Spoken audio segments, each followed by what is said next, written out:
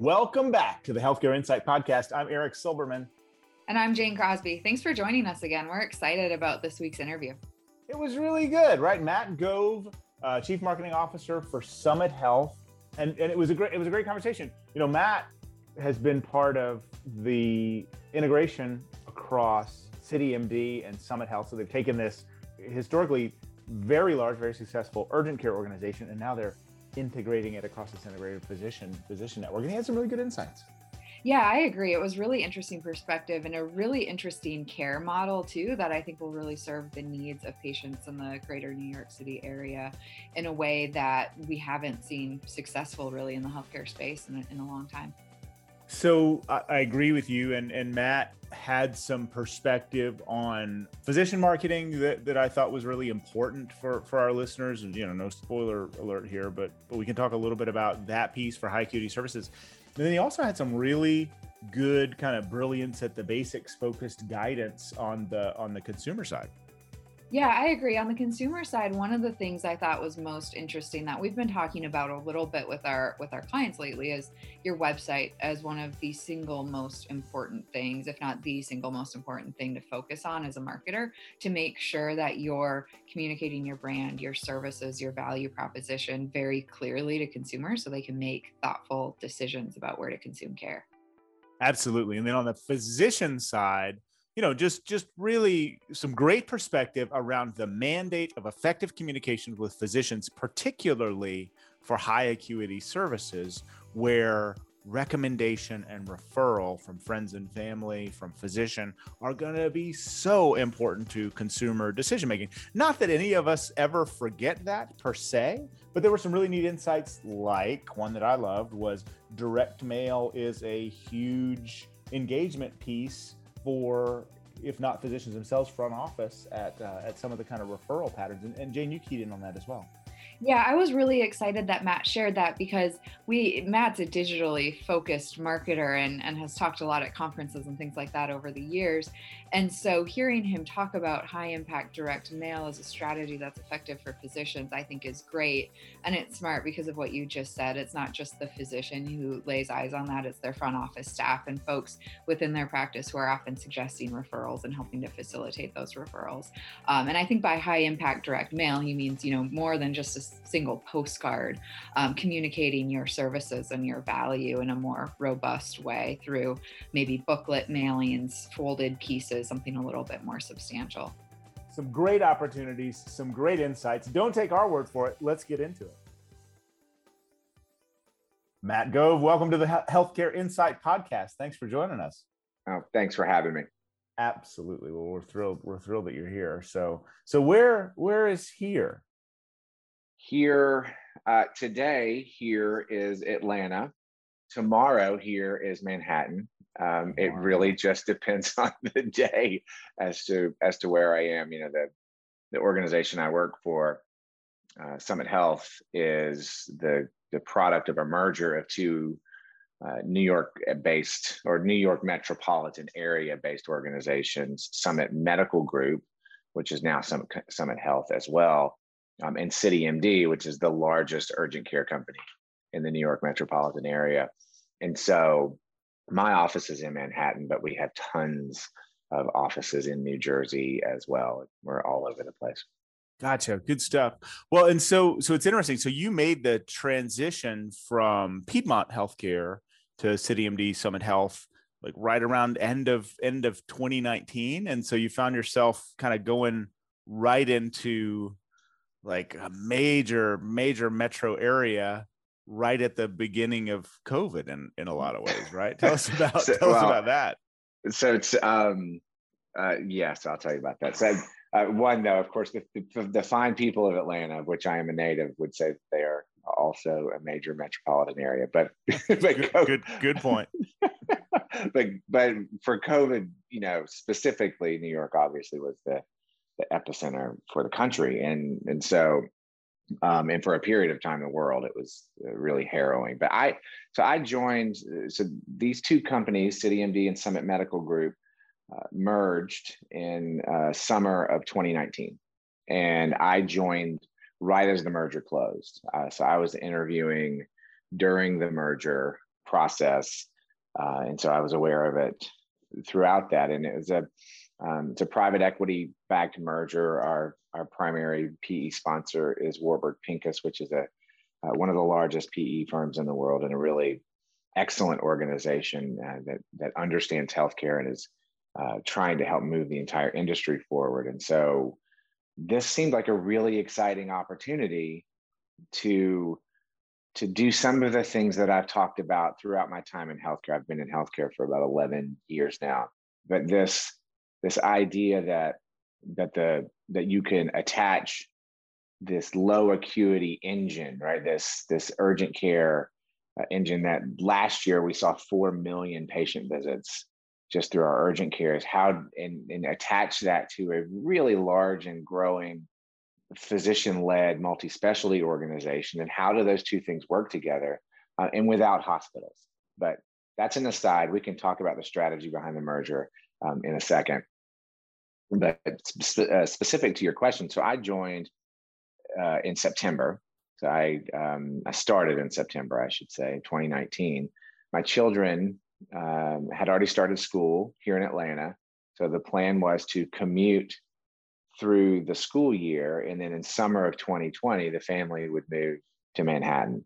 And in fact, by early March of 2020, when the concern over COVID had started growing, but we hadn't quite reached the point where everything was shutting down, we were in negotiation for a brownstone on 81st, which is a block from my apartment now, and going back and forth with the landlord, and really very, very close to signing and pulling the trigger.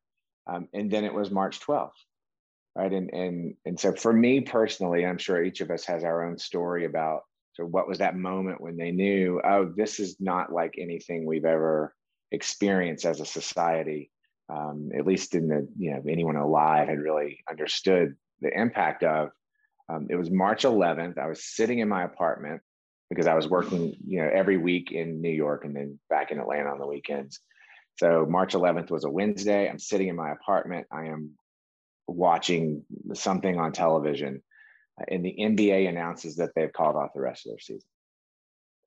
And that was the moment for me when I was like, oh, okay. So this is a real thing, and not just a real thing that's affecting certain parts of the country, but that our country was going to start taking it seriously as well.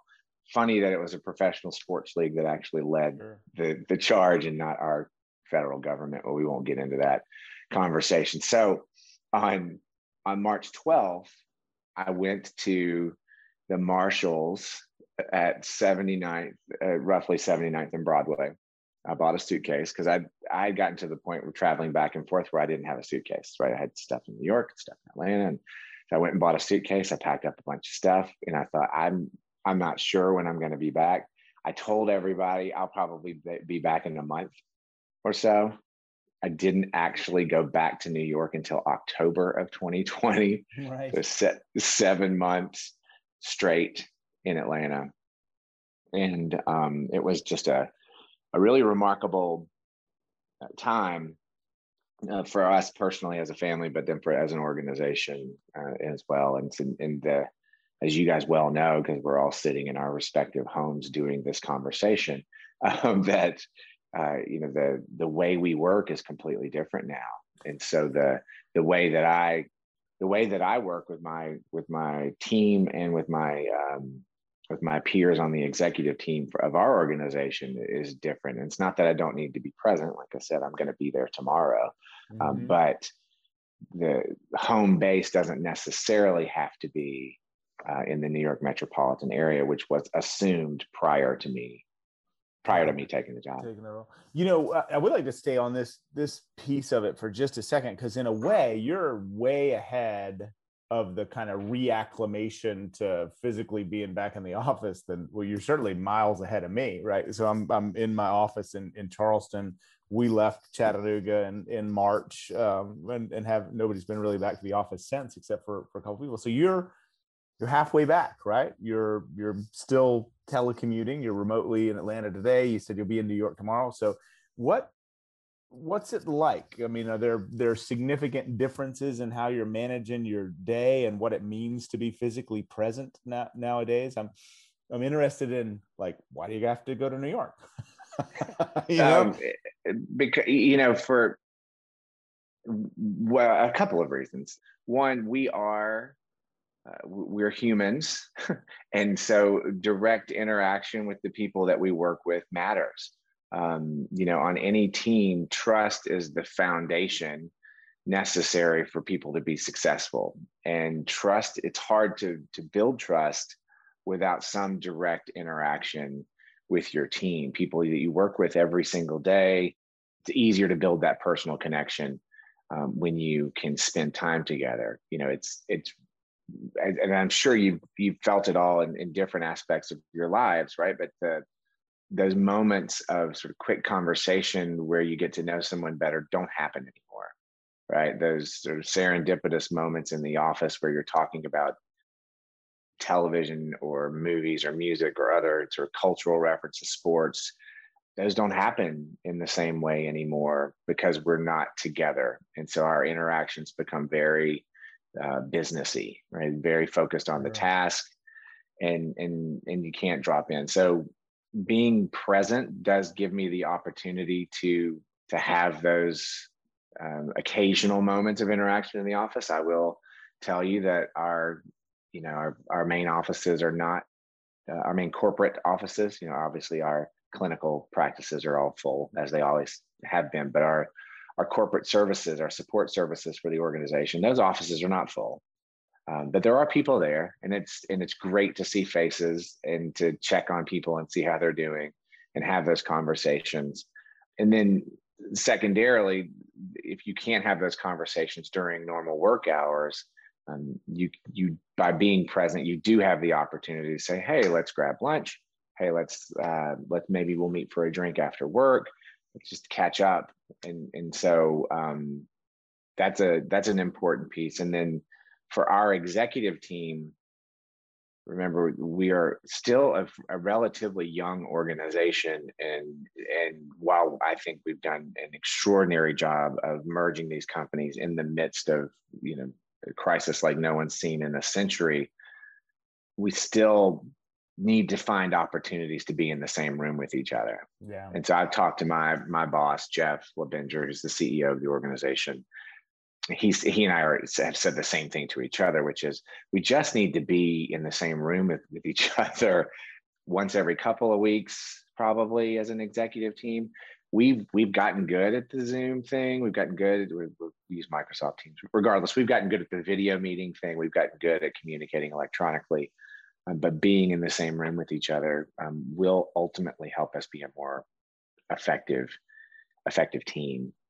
But the rules of office work are changing, right? There's no two ways about it, and that's not specific to us or marketing. That's for everybody. Sure, it's really great perspective. We're still fully remote, as I mentioned, as a leadership group inside the organization. We've gotten great at the Google video meeting, but you're right. I mean, there really is no substitute for. It feels partially contrived, all the kind of personal banter that we communicate via Zoom and Google Chat, compared to breaking bread together or spending time over a cup of coffee that has not been possible for a lot of us for a long time.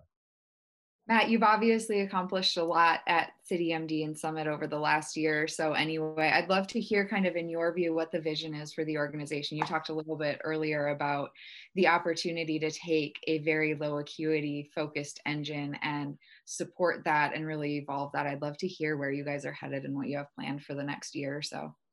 Sure. So yeah, the thing that intrigued me about this organization, CityMD already had a really great reputation in terms of a more of a retail-like platform for urgent care.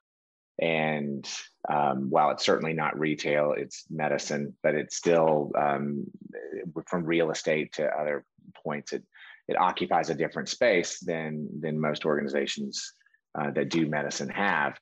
They also had a great reputation for knowing how to help their patients find the next step in their care. So I've been obsessed with low acuity care since the day I showed up at Piedmont, and to me that is that front door has been relevant for at least a decade. And so knowing that this company was so good at it was really attractive to me.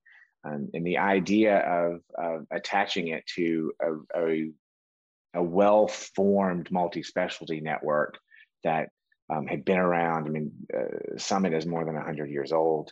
It has been in their communities in New Jersey in particular for that long, and but has been experiencing fairly rapid growth in the past decade. So these two really interesting high growth organizations coming together and not to let's say this nicely for my friends in hospitals, not to throw shade on them, but without the baggage or the gravity, maybe is a better word for it, that hospitals bring to an organization, was a super interesting opportunity to me, because it's having worked in hospital organizations for most of my healthcare career, they do tend to suck up a lot of the oxygen in the room. And we don't have that. We have physicians that work in hospitals all the time, but we don't have to manage the actual operations of a hospital. So anyway, that's the background. It's a little long-winded, and I apologize. Thanks for your patience. So, but that background is important to me because it sets the stage for where we can go. We just launched in mid-March. We just launched our new both sort of system level brand, and it's the multi-specialty brand called Summit Health. It was previously called Summit Medical Group. And so we've launched under a single brand umbrella. CityMD retains its current brand, but is now a Summit Health company, and sort of gets a closer connection from a brand identity at least. But now rolling that out under this idea of connected care, which is really the thesis for the organization, which is how can we connect all the points for you, right? We've got 80 different specialties inside of Summit. How do we better connect points of care for you as a patient? How do we, so that you don't have to navigate this on your own, right? And so we've got that urgent care, fairly transactional business covered. And so your daily needs can be met, but when your daily needs become more chronic or regular needs, we've got a primary care physician org that can better manage you and be the quarterback of your care. And then we've got all the specialties you need across our organization. And so this is a pretty, lots of organizations say this about themselves. We think it's a fairly unique approach, because it's people may have tried this at some level, but not many organizations without hospitals have had the scale that we have, right? And also to do it in the largest metropolitan area in the country adds another layer of challenge, and it makes it more interesting. Sounds like a really exciting opportunity. I can tell why it was intriguing for you to take on the new role. One of the things I really wanted to ask you about is, obviously Minneapolis, more so Atlanta, are very diverse communities, but to me, nothing really compares to the New York metropolitan area. Can you talk about how that's impacted both the business strategy of the brand and then the rebranding and marketing strategy overall? Yeah, sure. So you're right. It is, it's striking, right? And regardless of where you come from in the country, it's hard to find a place as diverse as New York, and in both demographically, racially, culturally. It's just everything, right? It's a big melting pot. And one of the things I love the most about New York is that we've packed so many people into such a small space. that folks, they really do figure out, and I know that there are exceptions to this, people have really figured out how to live together, right? How to make all of this work and to embrace differences. So, this past year was challenging in a lot of ways. COVID obviously was extraordinarily challenging to our organization and our business, being in the epicenter of it, having it be most prevalent and most deadly in communities of color across New York, especially in Queens, Bronx, and South Brooklyn. It was that was hard for us. You know, the majority of our employees are also people of color, and so we are able to connect to our communities in a way that's authentic and real, but is also, when something like this happens, really sort of devastating in lots of ways. In the middle of 2020, as you guys know, we had the George Floyd incident and all that came with that, and I think the heightened, what's the right word, awareness, I guess, or the sort of heightened sensitivity.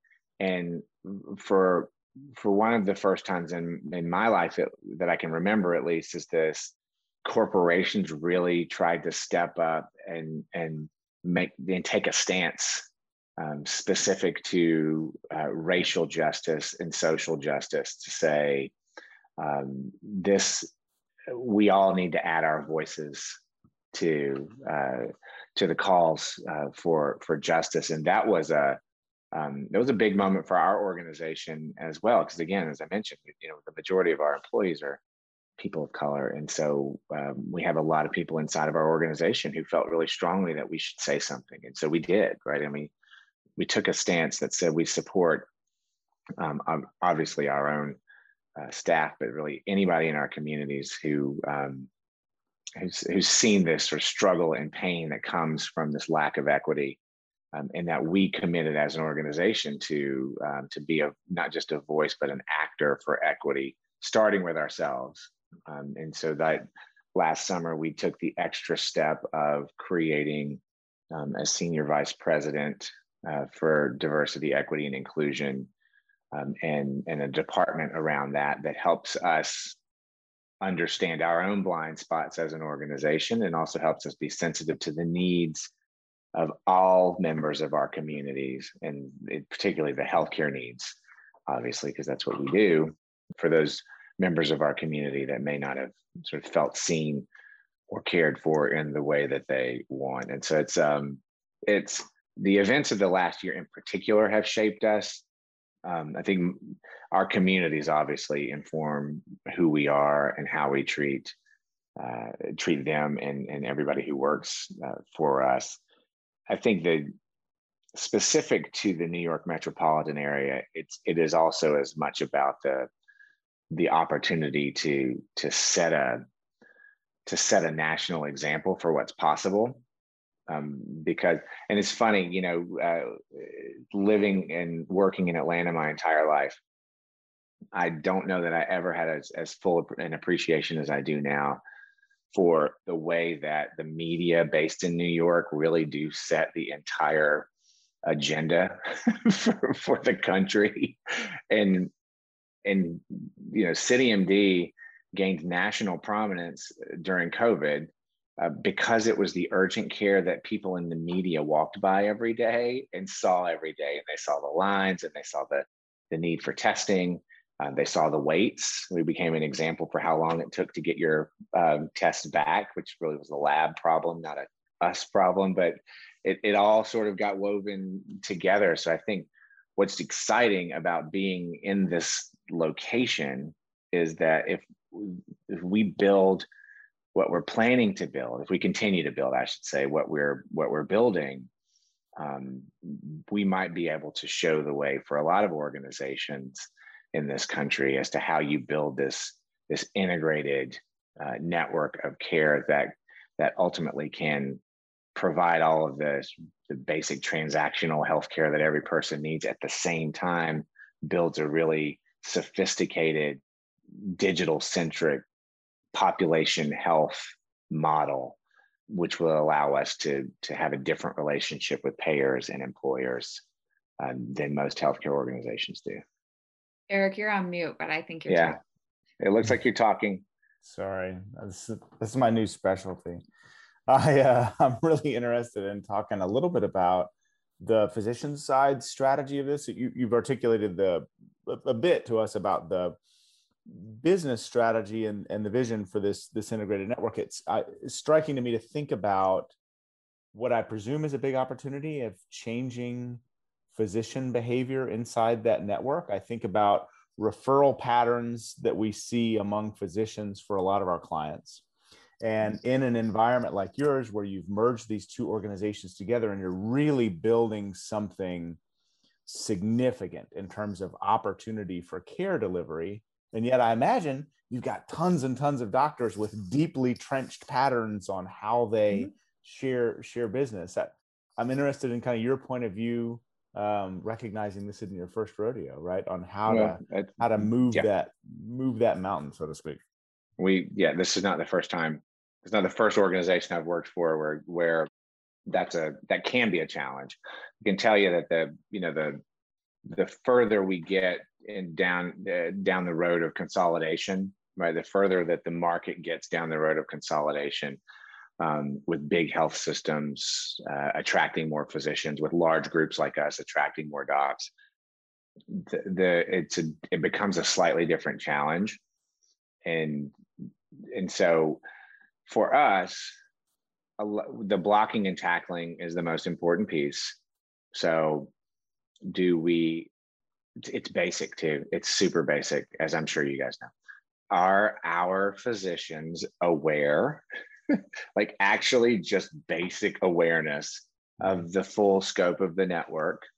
Do they know all of the docs, particularly in their geographic region, that they are able to refer to quickly, easily, same medical record, like all the benefits that a patient would get from that referral? Do they know how to do that?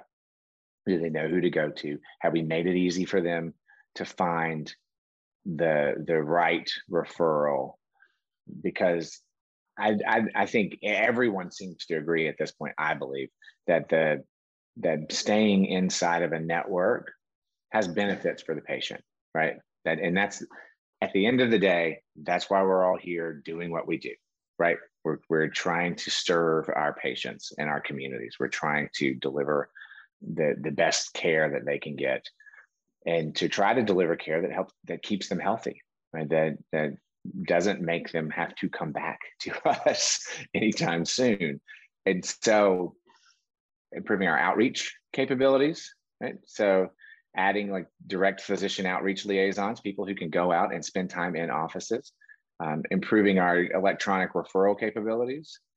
So right now that's mostly about what's the physician directory that you can put in people's hands, right? On this device right here, on a mobile device of some sort, or it's either an app on a phone, or they can go to the website. But how do we make that easy for a doc or their staff to find the right people to refer to? And then mixers, like basic events, like, hey guys, let's meet each other, know each other, so that it's easier. And so where the real challenges are for an organization like ours is, as we expand and grow and attract new docs to our organization, some of them are specialists in markets where we don't have a strong primary care base. Sure. Right? And so how do we help those practices be successful by expanding on the relationships they already have in those communities? Once they join us, do some of those referral relationships decline because the referring physician works for a health system potentially, right? And so they're not as comfortable referring in to us for fear that they might not get that patient back, right? So how do we make sure that they understand? Every primary care doctor understands, we want you to be the quarterback of this patient's care, whether you work for Summit or not. But when they need orthopedic, oncology, or other care, we want you to know we're here for you and can help you. So we're in a constant churn of integration and integrating new practices, and then in introduction, right? And how do we keep that stuff going? One of the things that we've started to think about more, and we did this at Piedmont, and particularly during COVID, right? This is sort of a unique period, is to doing really high impact direct mail, right? This idea mail for a certain segment of, well, patients is a different thing, but for a certain segment of patients, mail really works. And people forget that sometimes. Me as a big proponent of digital, I can even forget it sometimes. But then for docs in their offices, they do get tons of mail.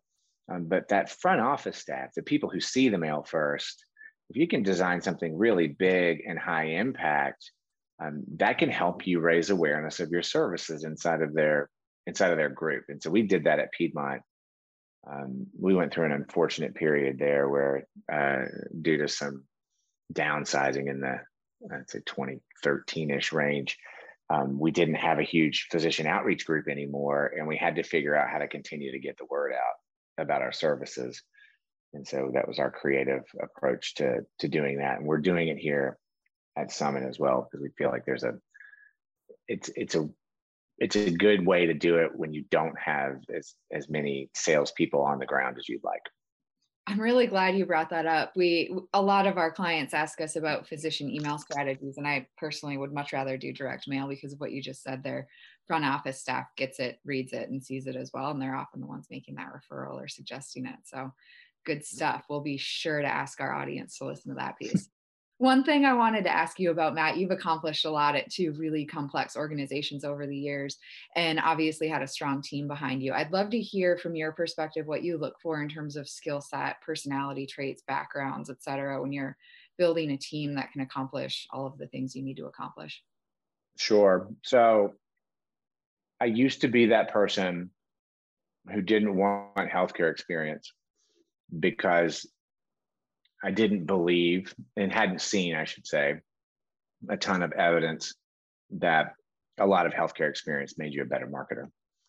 But one thing a lot of healthcare experience does make you is a better understanding of the complexities of our organizations and the peculiarities of the physicians that we have to, that we work with and we have to work for and keep happy, right? If you say all the time, if I were running a retail store, the thing on my shelves would be doctor's visits, right? The physician services are our product, and those physicians are the product. And so I never forget how important they are to the work that we do, or the services we offer to our customers. I mean, they are central and core. And so I think having healthcare experience on the team is important, but I still am looking for people who have been successful outside of the industry. And my experience with that has been mostly good, a little hit and miss. People don't always adjust well, but some of the best people that I've ever worked with, including Andy Chang, who was my head of marketing and physician outreach at Piedmont, who is my head of digital marketing and strategy at Summit now, because I convinced him to join me, or join us, I should say. He came from outside industry. He came from airlines and UPS, and sort of having a really solid experience marketing directly to customers or directly to businesses, because we do both B2B and B2C. But for other industries, and seeing how they do it and seeing the tools they use and sort of bringing a different mindset in is helpful. And now that I've been inside healthcare for 11-ish years now, 11 or 12 almost years now, I do feel like I have enough experience in the industry that I can help bring people up, right? And so it becomes even more important to me that we're bringing in outside talent, and trying to help them just navigate the sort of interesting and weird things about our industry. Good perspective. I like what you shared about B2B experience as well being really important, because it is a big part of what we're doing in healthcare. It's more important, honestly. It's more important. It's far more important. And I think if I had this conversation with another friend of mine recently, like last week, one of the great things that's happened in our industry over the past decade is the sort of the broader adoption of a consumerist sort of mindset, right? And then the belief that consumers matter, right? Actually putting the patient at the center of some of our decision making, which I don't think was necessarily true or as broadly true in the industry as it is now. The downside of that has been the widespread adoption of B2C marketing tactics in service of B2B businesses. For instance, cancer, orthopedics, even certainly cardiology or cardiovascular services. These are not things that people wander in off the streets and just buy. Sending somebody, pinging somebody with digital or traditional advertising around your high-end specialty services is a waste of money. There's a total waste because those patients find their way to those services through referrals. Physician referrals primarily, but also friends and family referrals. But guess what they never do? I shouldn't say never.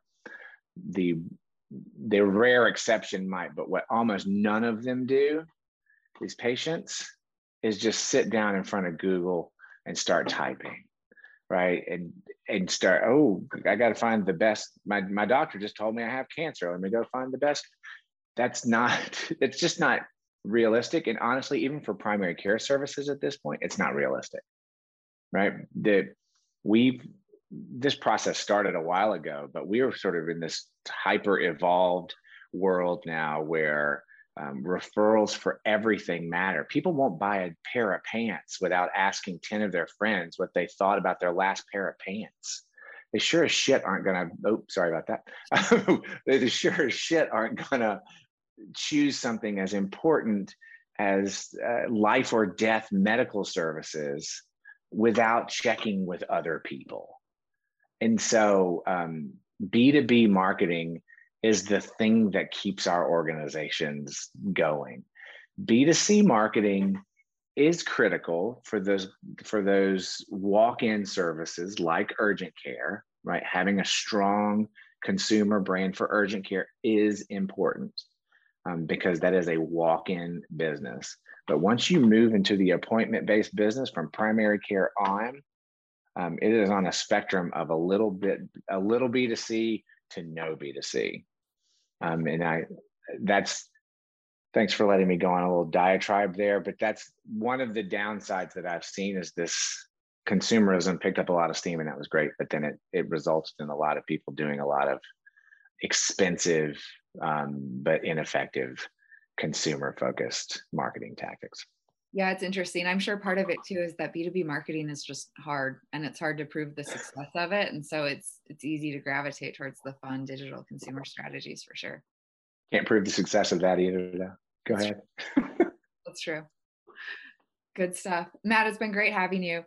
Before we go, any kind of digital tools on the horizon that you're investing in right now that our audience should be thinking about or trends that you're seeing in either B2B or B2C marketing? Yeah, we're really working hard on trying to merge some of the CRM and other digital tools that are really important for us from a marketing and relationship management perspective, right? How do we stay in front of our existing customers and try to build loyalty and a relationship with them? How do we better merge those tools with the clinical record so that those tools, because that's one of the things that people can forget, which is that the same things you need to do to better manage a population's health are the things you need to do to build a relationship with a customer. And so using these marketing tools in service of a patient's long-term health and not just in terms of the patient's loyalty that's a direction we're going as an organization, really building this sort of combo but a relationship and clinical sort of care model together on top of a digital platform. So that's really interesting to me. Yeah, I think the use of conversational AI is important in helping people navigate to the right places.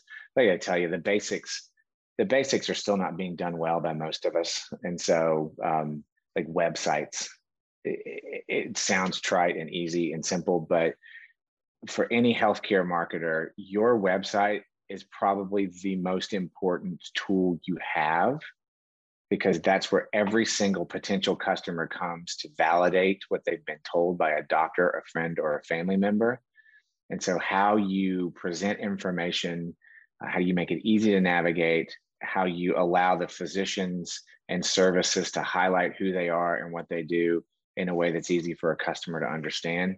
That to me couldn't be more important, and feels like it continues to get short shrift across the industry as everybody pursues the most sophisticated, digital advertising approaches. Not that we don't do that and that we don't think it's important, but I think a solid approach to the basics does as much for your organization as anything else. Yeah, I totally agree with that. I think there's a lot of opportunity across the industry for organizations to improve their websites again. Any personal stuff you're really looking forward to this summer as the world opens up? Events, trips, anything fun? For our pregame conversation, the Brandy Library. If anybody's in New York, you should go down to Tribeca and visit the Brandy Library, especially if you enjoy whiskey or other brown liquors. I'm going to be spending some time there. I spend a lot of time in New York. I'm looking forward to going overseas again.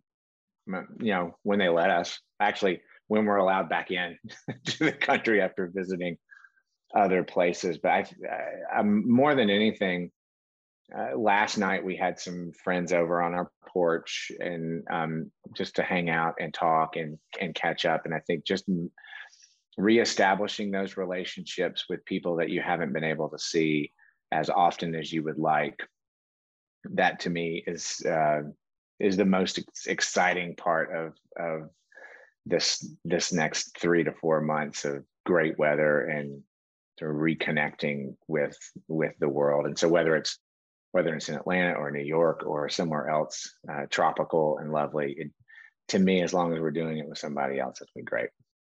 Good stuff. I totally agree. We can't wait to get back into Canada. So I'm with you. I hope they let us back in soon. Yep. Good stuff, Matt. Anything else you wanted to share with our listeners before we let you go? No, that's great. No, I appreciate you guys asking me to join you. I really had fun. I really appreciate it. Thank you. Thank you very much, Matt. You're welcome.